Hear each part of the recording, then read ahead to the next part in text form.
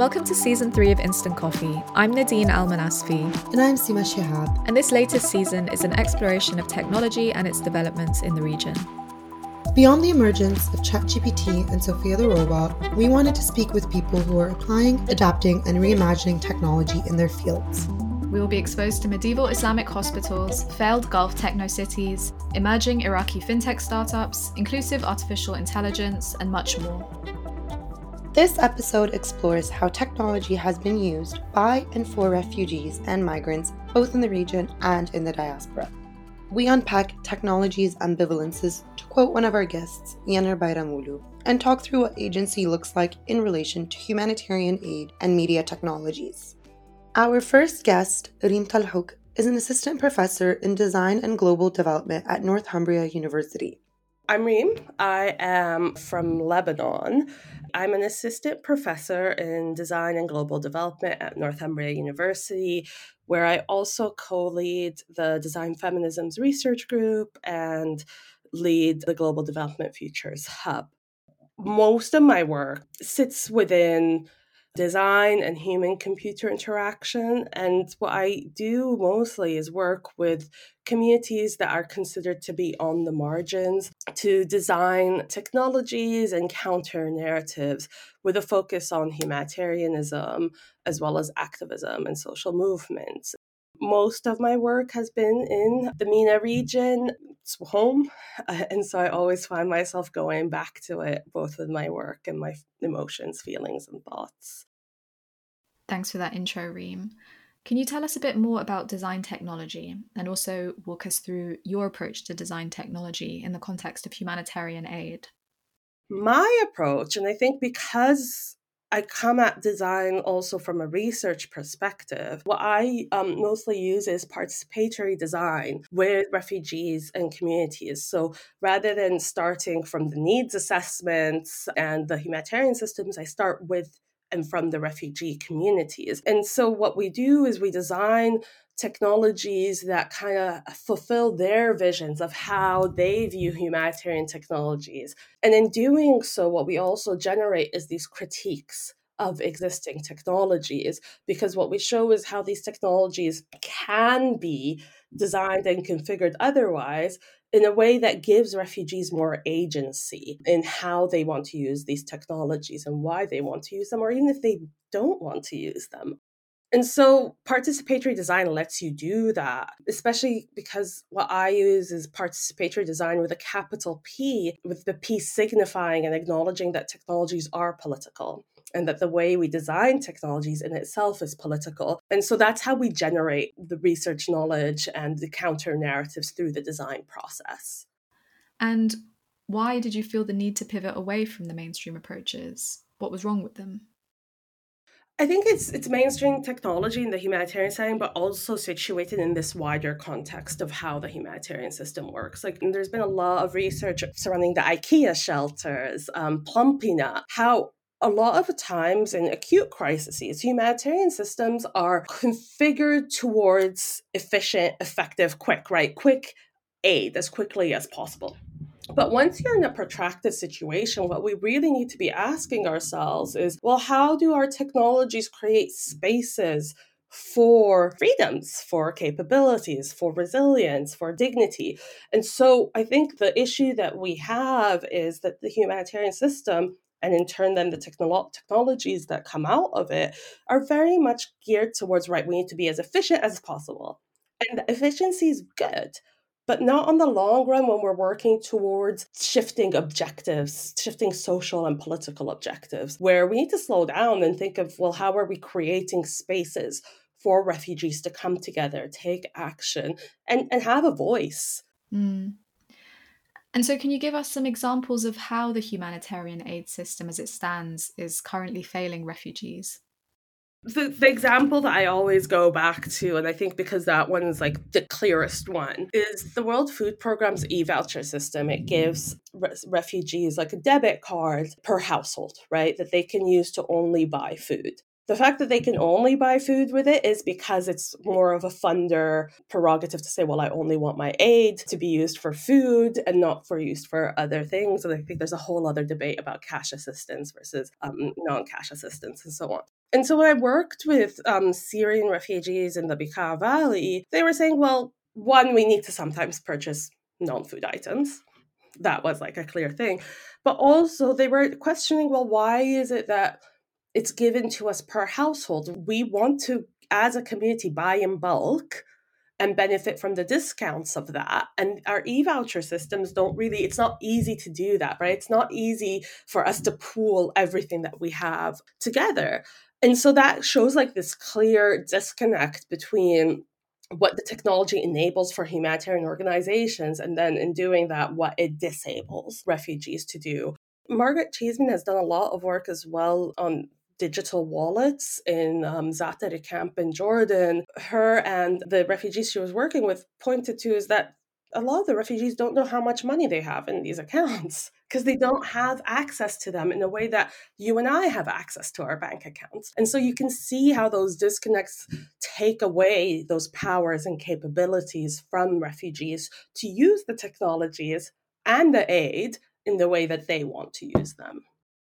And so, how can we understand the objectives of these mainstream humanitarian aid systems if, as you say, the refugee doesn't seem to be centered in their design?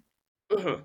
So I think here it's important to have a bit of an overview of these mainstream approaches. So when humanitarian innovation, specifically technological innovation, kind of became a thing, what we saw is that humanitarian organizations partnered with these private design companies such as IDEO and also technology organizations, Facebook, Google, you name it.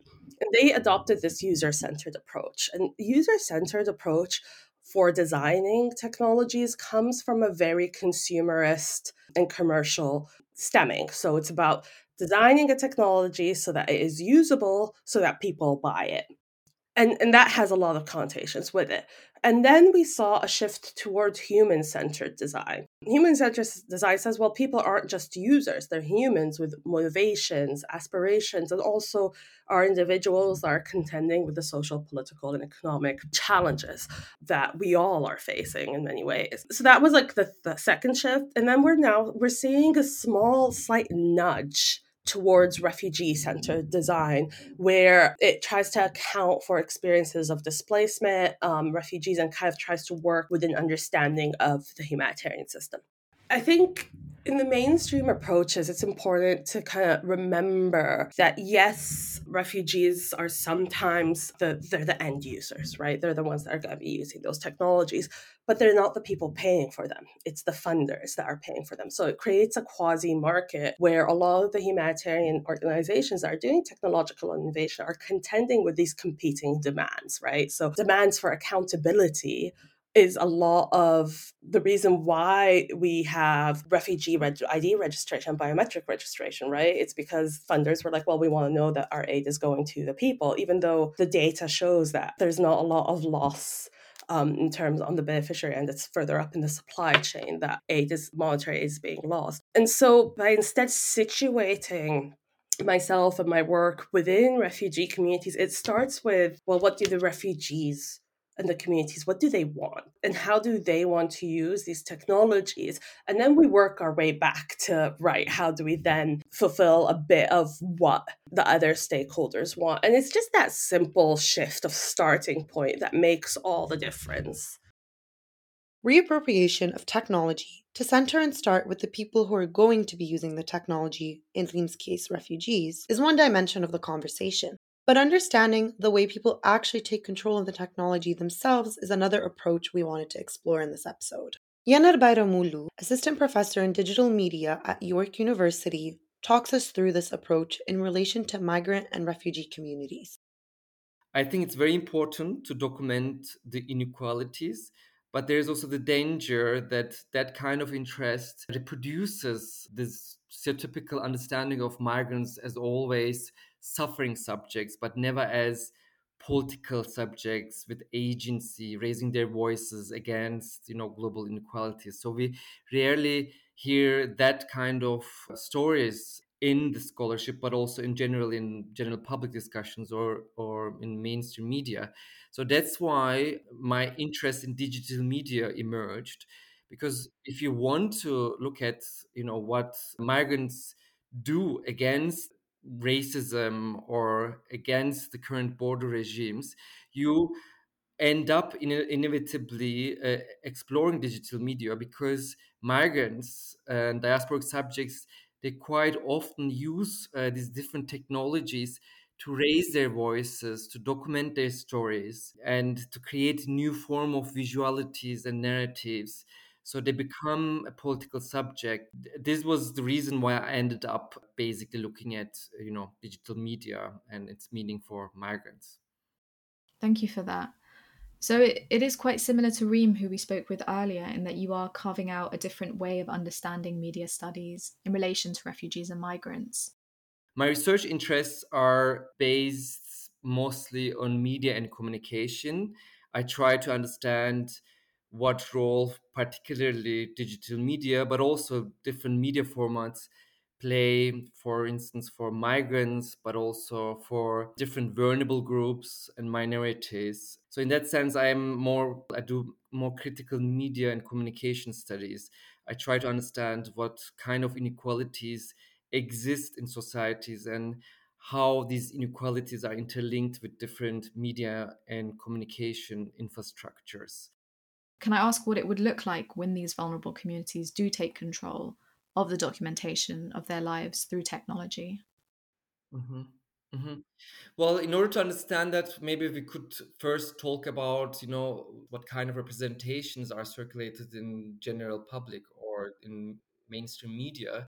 When we look at the media representations of migrants or refugees crossing borders, we always see this dualism. They either are represented as danger for European order, social and economic order, or they are seen as a victim of a humanitarian catastrophe. When we think about refugees in the Mediterranean Sea, one particular image would always come up in our minds. When we shift our attention away from this very loud and bold media representations to those ones created by migrants, we see different kind of narratives. So migrants use their smartphones, for instance, to document their own journey. When they cross Mediterranean Sea, they document their journey, and we see in these videos a different kind of narrative. We see, for instance, migrants basically celebrating and singing and even sunbathing or watching the dolphins when they cross the Mediterranean Sea, or when they arrive in the European continent. They basically celebrate this because, despite all the European border policies, they managed to arrive in Europe. So this is clearly, a reason to celebrate. And we don't see these kind of images, for instance, in media, because they do not fit typical humanitarian understanding, because all these NGOs and charity organizations, they need actually images of migrants suffering, but they also trouble the border policies, because nations and supranational institutions such as European Union do not want to see that borders are transcended, are easily transcended.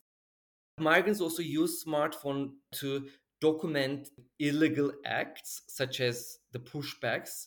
We saw, for instance, we always see these kind of videos done by migrants, how, for instance, Greek border patrols shoot fire on rubber boats. Like we saw also videos done by migrants crossing the border between Turkey and Bulgaria, how Bulgarian police attacked by, shooting fire. So they document also this kind of illegal acts, and these videos later on get also circulated in the mainstream media. So the journalists use these kind of videos to shift the attention to the illegal pushbacks. So this kind of visual does not only stay on social media platforms, but they also become later on part of mainstream media, such as news reports. And part of your work also looks at LGBTQI refugees. Is there ever a fear from these communities about the dangers of technology or of being overly documented, even if they are the ones doing the documentation? Yes, this is also very interesting, because this is a story that is rarely documented, and we know, particularly when we talk about, for instance, history of queer migration, we don't have any documents in the archives. And in recent years, particularly in Germany, queer migrants started using these technologies to document and create new archives about queer migration history. I took part actually in one of this kind of projects, which was called Muddy Ancestors, which was based on conducting oral history with queer migrants to document the history of queer migration, which is also a completely new narrative and new stories. In academic discussions, for instance, in queer theoretical discussions, queerness is always understood as ephemeral. It's like momentary. It comes and goes. It's very difficult to document. And then suddenly, I witnessed, that kind of a moment. This person wanted to be actually, momentary, ephemeral, and was against documenting this. And when you document, it's not only about you leave a trace for the entire history, but there's also all these technologies, they have an ambivalent meaning because they're part of this surveillance capitalism. All this data are collected and archived. In that sense, we should be always also careful before romanticizing the digital technologies, because unfortunately it's not anymore all this anarchist times when they were all thinking internet will be this utopian place. And we know that also nations, they increasingly are using digital technologies to track and collect data of migrants and people crossing the borders. So we've spoken quite a bit about how when refugees and migrants take control of technology, when they utilize smartphones and document their lives, we've looked at the effect this has had on media narratives and the external world to them. But maybe we can talk a bit more about the effect it's having on themselves and this idea of, or this theory of affect that you use. Yes, but before that, I would like to add one more thing about smartphone. There is a really exciting book written by Paul Gilroy. Paul Gilroy talks about in this book, The Black Atlantic, talks about how gramophone created a formation of Black diaspora on two sides of the Atlantic. So gramophone basically functioned as this infrastructure that helped creating a distinct diasporic culture and thus distinct diasporic belonging and sense of belonging to a community in these two sides of the Atlantic. And I think a similar thing is happening now with particularly the new generation of migrants through smartphone.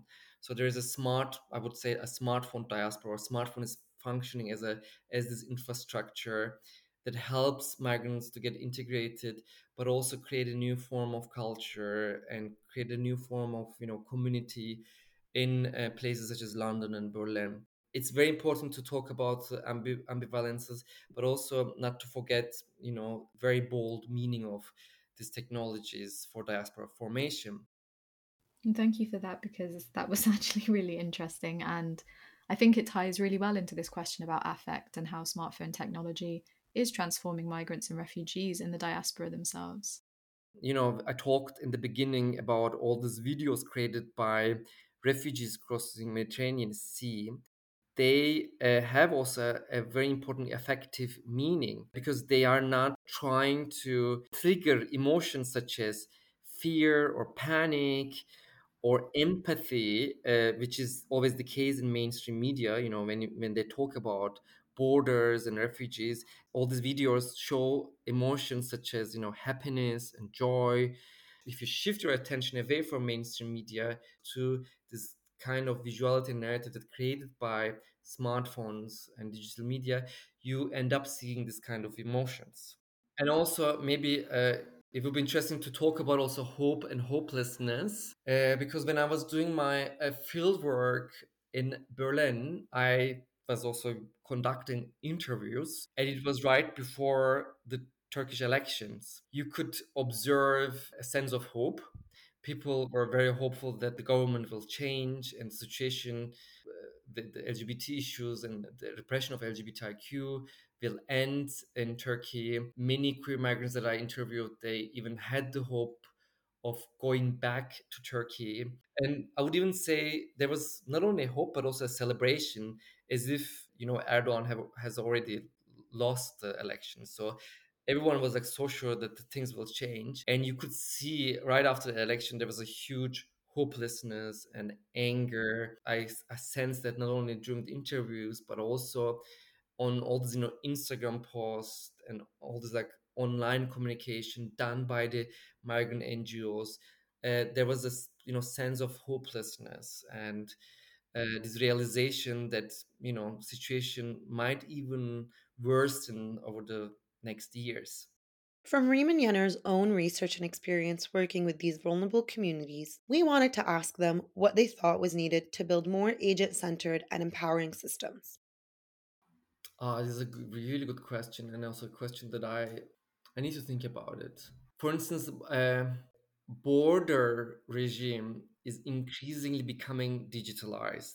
I mentioned briefly about biometric cards and fingerprints. This is also not only becoming increasingly digitalized but also taken for granted. You're basically forced to give all your data at the border, and this is argued that otherwise it will be difficult to detect the person. But this is very much entangled with racism and racialization. Also, we are increasingly witnessing states demanding social media presence to see, what you have done in the past. So it becomes also part of the surveillance. And also, when we think about LGBTIQ refugees, this increasing digitalization is also forcing them to basically create a certain visibility in their platforms, social media platforms. So when they apply for asylum in the future, the institutions will see their queer presence. Social media becomes increasingly a part of a proof system. This is, a problematic area that we need to think about. I think what we really need to be talking about is how do we break away from Western notions and designs of technologies and support technological innovation that speaks of and with our ways of engaging with the challenges that we have. And it's quite complex. It's not an easy thing to do. It's not, again, kind of reflecting back on Lebanon, where I'm from, it's hard to do that when you don't have electricity all the time. It's hard to do that when the internet is slow. What I think the future is going to be really kind of contending with our infrastructural challenges that we have in the region, but as well as diaspora feeding into kind of this re-envisioning of technologies within the region. Reappropriation is brilliant. It means what you're doing is taking a technology that you didn't have it to invest that much money into the design of it and rework it for your purposes. But then it all depends on how open are these technologies for reappropriation.